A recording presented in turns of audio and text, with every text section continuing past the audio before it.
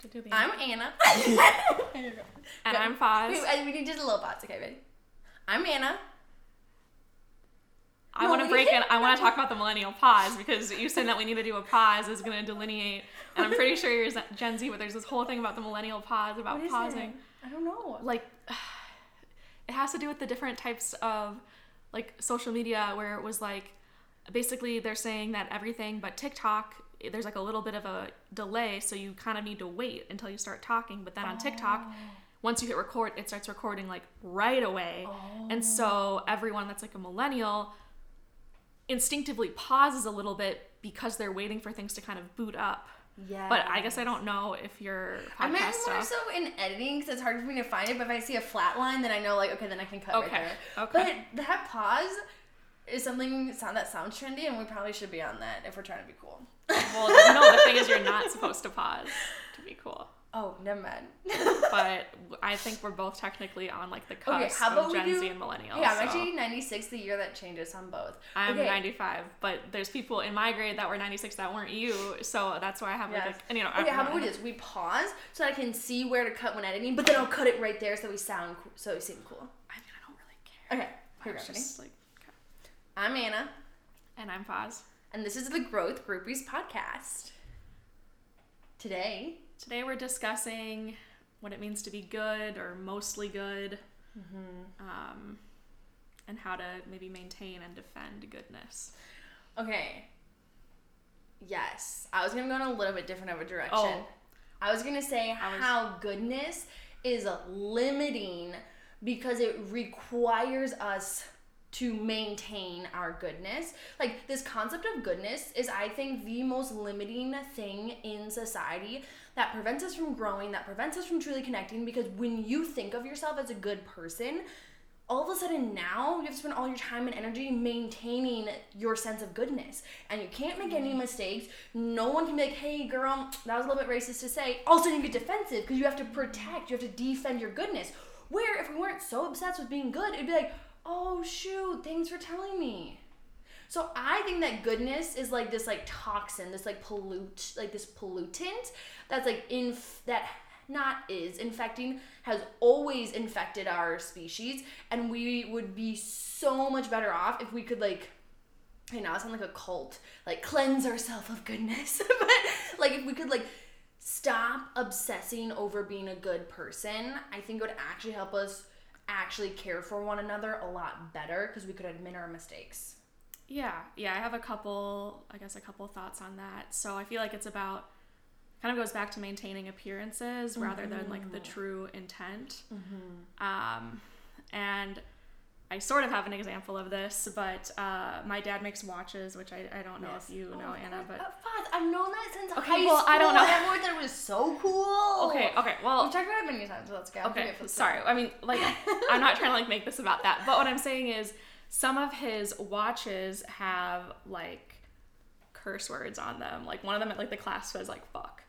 And so he was having a conversation with another dance dad, and you guys know that back we in grew high up. school. Yes. And I think the other dad had like seen his watch and was kind of like, you know, but that's like the outward appearance is like this is crude, but like my dad's a very stand-up guy, like family values, like has been married for a very long time, only been like with my mom, like it's very. And I feel like studio dance has kind of like a purity culture in itself. Yes, but his thing is, you know, I can express myself how I want to. At the end of the day, I know that I'm a good person. And no one's being hurt. Yeah, exactly. Yeah. It's more of like a well, like, I feel like we actually hurt people in an effort to defend our goodness. And I think this really comes into racism. Like, as a white person, like, I've noticed, like, I and, like, many, like, white family members and just, like, white people that I know and I'm close to, like, we actually, like, hurt, like, the progression of equity because we're defending our goodness. So it's like, I don't want to admit that I said something racist. Like, I didn't realize it was racist. I would never say that if I knew. But, like, we can't take ownership, which means that, like, progress just, like, can't happen until we're able to be like, yeah, like, I messed up and, like, that's awful, you know?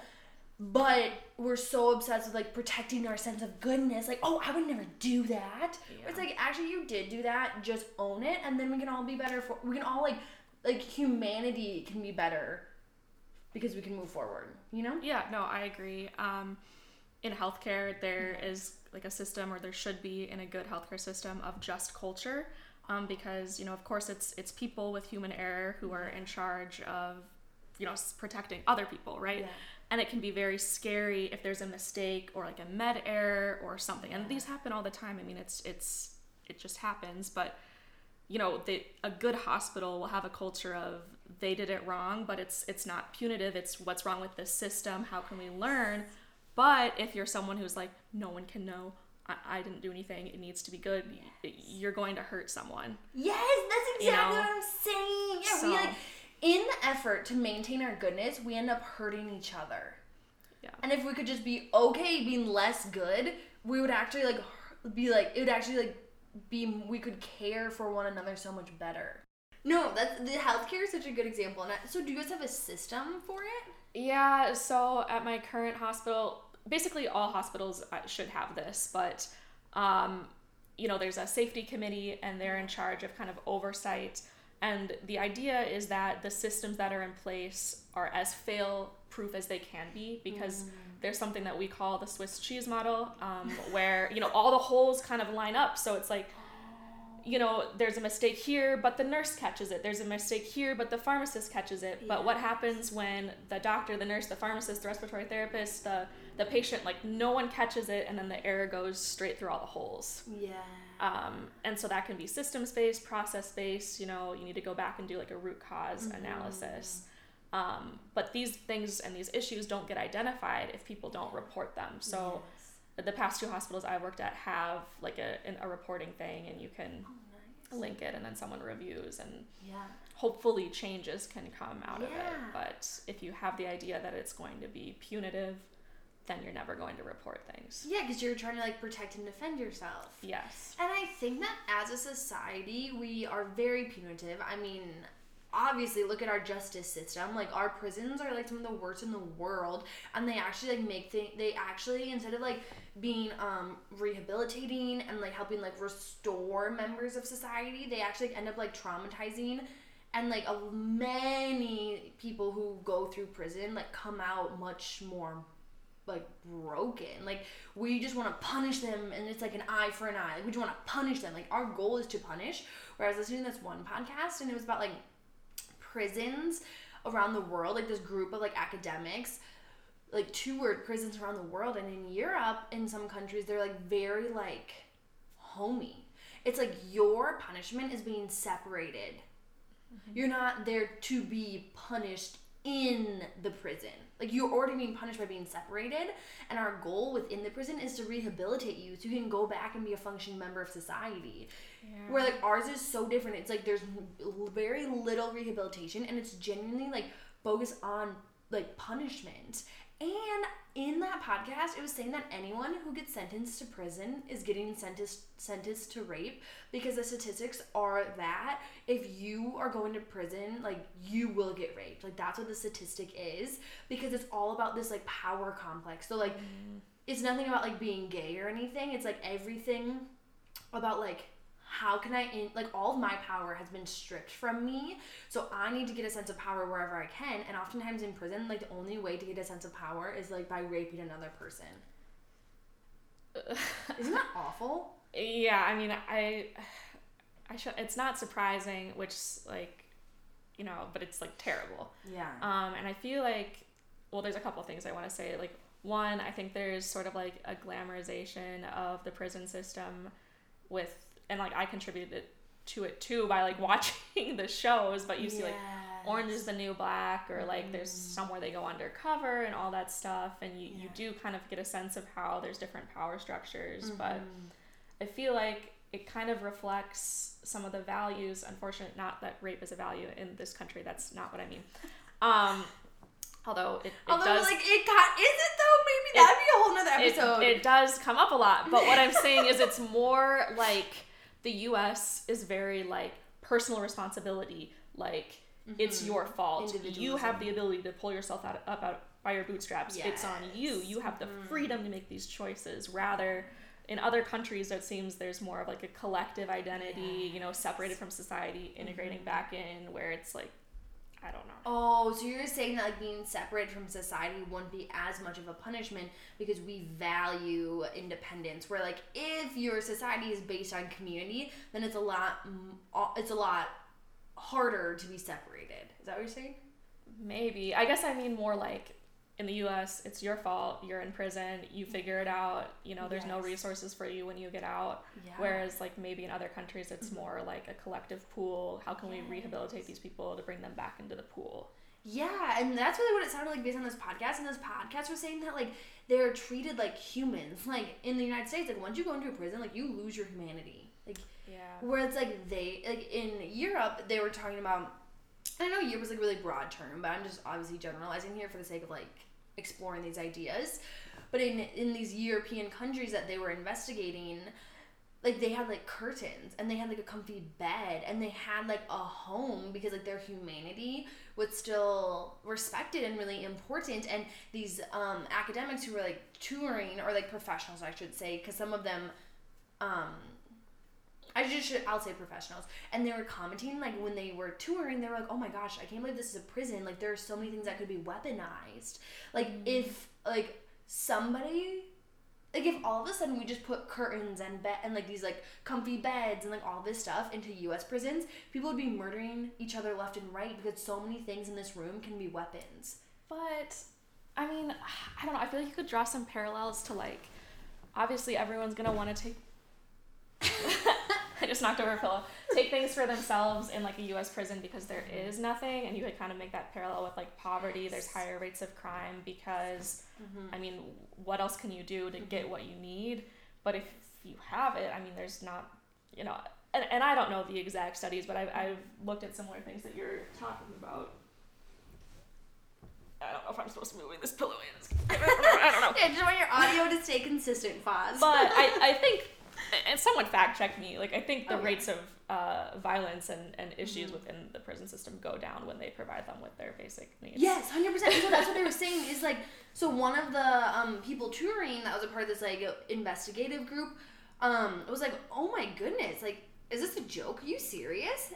Like, don't your inmates like weaponize the curtain rod and kill each other? Like, how is this even possible? They have silverware and it's like a big like. Yes, and it's like, and the people like in the European prison were like, no, like when you treat somebody like a human, they act like a human. But when you treat somebody like an animal, then they act like an animal. Or like when you treat somebody as less than human, then that is how they act. And so it's like we treat our inmates like full humans. We respect their humanity, so therefore they act like it. Like no inmate causes harm to another inmate. Yes, there's like disagreements, but nobody is like harming one another. And like it was just so interesting to hear them like process that, because the United States like group of professionals who were going on this tour were like, oh my goodness, like that's insane, because like that's such an issue. And the US prisons is like inmates hurting one another. And it really comes back to what I just said, is like when you treat somebody like a human, they act like it. But when you treat somebody as less than, then they act like it because their basic needs aren't being met. So then they're in survival mode, and nobody's like, it's like we judge the victim when really it is like the mentality of the system that puts the victim in that situation. And like obviously like if you like are in prison because you killed somebody, like obviously like yeah, that's an issue that you killed somebody, but it's not going to be fixed by sending you to an institution where you're going to get raped by other inmates, where you lose your sense of humanity. That's just going to make the problem worse. Like if you killed somebody, like you still need your humanity respected so you can like process like, why did I do that? Like if you killed somebody, maybe you're a psychopath, but like in most situations, like there's this other podcast that I was listening to, and there was this guy who was processing he had killed somebody, and he was like, I did it because I was like 12 and me and my friend were getting into a gang, and rival gang like shot my friend, like my best friend, like he was more important to me than my family, shot him in the head, just a drive-by shooting. and like his like skull had opened and I could like see his brain, and he was like laying there in my arms, and like I watched him die. And so after that, like I didn't have any problem killing anybody because I was so numb. And so then I was like doing like a carjacking, and the guy like wouldn't cooperate, and so I shot him. And genuinely for 7 years, I didn't feel a thing. I didn't feel any remorse for 7 years because I was so numb. But now 20 years later, he's getting out, and he's like, I feel so awful. Like there's nothing I can do to replace that human. Like you can't replace a person. You can't replace a son, a father, you know? And he feels like so much, like he wants to like restitution. That is how we actually make things better. Like he wants restitution. Like he wants to try to like, even though he can't make up for a person, like every action he does now is to try to like restore what he has broken. And like that's how someone like actually heals. That's how he heals a society. Like that's true progress. But just like punishing somebody more doesn't help them get to that place where it's not restitution. It's not actually fixing anything. It would just be like continuing the same cycle. So anyways, sorry, that was a rant. No, that's okay. I can circle it back. I think in that situation, you have to have the understanding, or like at least the belief that like people are inherently good. Yes. And like for that specific example, like you could argue like that person is inherently good. You know, they got different things thrown at them where they went down a bad path, but at the end of the day, they're kind of able to regroup and understand and reflect on what they had done. Yeah. Now, unfortunately, I know there's some people that maybe don't reach the other side of that and have that self-reflection and remorse and that sort of thing, and there's probably other psychological issues there. You know, I'm sure people are listening to this like, what if someone did X, Y, and Z? There's no hope. And you know, that's for someone else to solve. Like, we're just very low level people here, just having conversation. That is the point. Like, everything is circumstantial. Yeah. So we can't have this one size fits all justice system. We have to give everybody the opportunity. Yeah. And some people won't make it, but we need to give everybody the same opportunity to like transition to that place of like restitution. Yeah. For sure. And I guess that is a good point to point out, is like I do have a belief that people are inherently good, and people who hurt people, like hurt people. That's what I always say to my students, right? And so it's like if someone hurt you, it's because someone hurt them. So you now going on and hurting somebody else is not justice. That's not helping anything. And I think I do believe that people are inherently good, which I didn't put on our timer, so I don't know how long this has been. But Faz, I'm curious. Do you think people are inherently good? Yeah. I mean, I think all behavior basically is learned. I mean, so I'm pretty sure if you took a baby, like you could take twins, separate them. I mean, I'm sure there's been horrible unethical studies with this, so I'm not going to try to, this is just theoretical, like I'm not saying this, but you know, there's like there is a certain sense of like nature versus nurture, but I really feel like the nurture, if that's the one where there's like human involvement or whatever. Yeah, nurture. Yep. That's the one that affects you the most. I mean, sometimes I just get so, and I know we've talked about like the ethics of having kids and the impact and all that stuff, but I think it can be just so stressful how fragile people are, and there's like a butterfly effect with your life. Yes.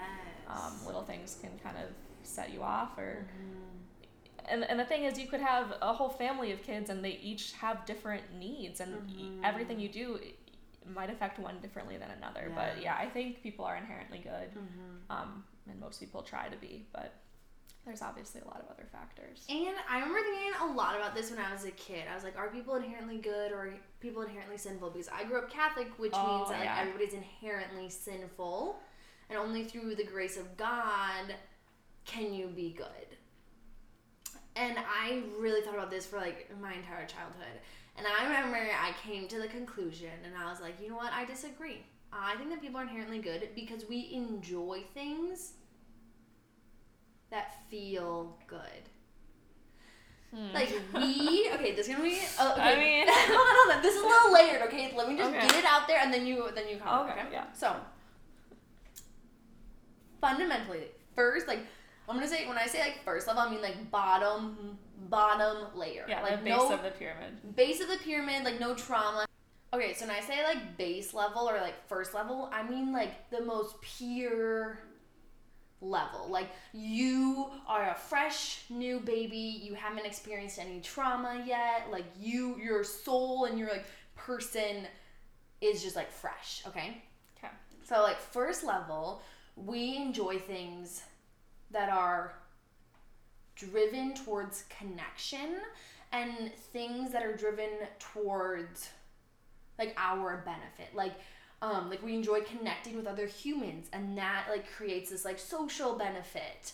And we enjoy like eating food, but if we eat too much and we start to feel sick, like on the base level, like we enjoy things that are for our benefit and that are driven towards connection. Like we enjoy like all those things are like pleasant feelings. And so then like the next layer would be like, okay, things that are enjoyable but that cause harm. And now that I would say is a product of trauma. So I feel insecure that I'm not skinny enough, so I'm going to shame somebody else, and that makes me feel good. But that's not on my like pure soul level. That's on my like trauma level where I have poor coping mechanisms. You know, like sometimes things that cause harm do feel good, but that's only in the situation that your coping mechanisms to cope with your trauma are bad like they're poor, they're just not effective coping mechanisms. Well, yeah, and it's just going to be a quick short-term thing, and most likely you're not going to feel that good long-term after that. And most people will be like, I shouldn't have said that. That's the other thing, is it's very temporary. It's not very like deep. It's not like a deep sense of goodness. It's like this quick, fleeting, momentary satisfaction. But like getting back to like the soul level, like that kind of stuff, like connecting with other humans, like feels good in this like deep, embodying way. And so that's my argument. We only got to like the middle tier. What's the top tier? Oh, I guess, okay. I mean, maybe there's not. I started talking before I really had it figured out, and I guess there's only 2 layers. It's either like soul layer or like trauma layer. So if you're like functioning from like your soul layer, we enjoy things that are naturally driven towards connection and for our benefit. But if we're like in our trauma layer, then some things that do cause harm do feel good, but that's only because our coping mechanisms are just not like efficient and not very effective, and it's very a fleeting sense of goodness. It's not this like deep embodying sense of like this is like pleasure, this is like enjoyable. I see. Yes. So yeah, in summary, both of us believe people are inherently good, and there's obviously all these outside factors that, you know, can kind of delineate from that, lived experiences, but I think most people will be able to reflect back after whatever time that they've had being quote unquote bad. Yeah. And try, there's always like a sense, I feel like, even, I mean, think about people trying to get, okay, not that I want to place like a moral and ethical weight on like substance use disorder or alcoholism, but if you think about people trying to get sober, like they usually want it. Like they don't want to be in active addiction. Yes, that's what I'm saying. It's just like they, you know, they their coping mechanism. Yeah, that's their coping mechanism. They can't quite push through.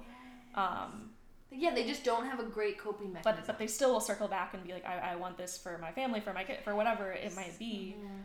Ultimately, you know, since the illness has an effect. But anyway, that's a whole separate topic. I do think that cults are really interesting because people do awful things when they're like amidst a cult mentality. And I think that gets back to this like fundamental desire that belonging is the most rewarding feeling for humans. And if you're in a cult, it's not belonging, it's like you are fitting in. Like you are changing yourself to fit in and be accepted, but it's not a true sense of belonging. So I shouldn't say belonging. Like you are fitting in and being accepted by this cult. And people do awful things because that need for acceptance is so strong. And even in that case, like they did something that's hurtful. Like maybe they killed somebody because the cult told them to. Like they did something hurtful, but it's fleeting. And it's just like that's their coping mechanism to try.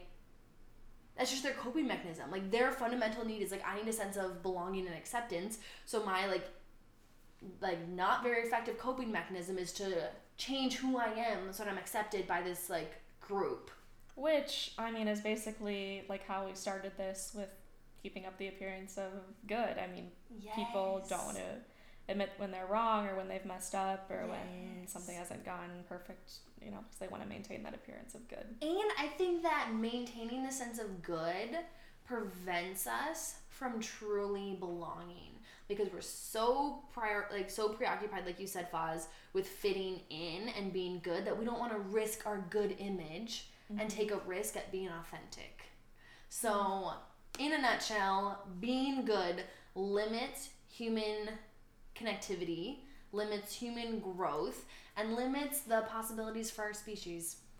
So stop trying to be good. I feel like that's a very sensationalized way to say it. Ooh, that's right. I love sensationalizing you know, things. You can still be good and honest, good and truthful. You don't need to be good and then sneaky. Like, it's a bit sensationalized, but I think our handful of listeners will get the message. Okay, what's your nutshell? Well, I just kind of co-signed that, but I added. Oh, you did co-sign it? Okay. I added my. With the revision. Okay. Well, you know, I think people should still strive for goodness, but not at the cost of honesty and truth and you know what I mean. Like, I don't think you're because I think in some nuances of this conversation, we're using good as like a placeholder for like the appearance of like perfection, like to the outside society, but that's like a more complicated thing. So. Yes. And I guess I should clarify is like, I really don't believe in trying to maintain a good image. Yes. I believe that your guiding light in life should be what feels pleasant. And, like, if you've processed all your trauma, which none of us have, so this is not a good guiding light at this point in humanity, but, like, pleasant things that are pleasant are, like, human connection and, like, eating food, but not eating too much junk food because then I feel sick. Like, being really in tune with your body and in tune with what brings pleasure. It feels good. Like, more about, like, focusing on, like, what feels good. And not about creating this, like, good identity, this good image. Yeah, I think that's great. Can we end every episode with an explosion, please? I don't know if I'm gonna hear that, but okay.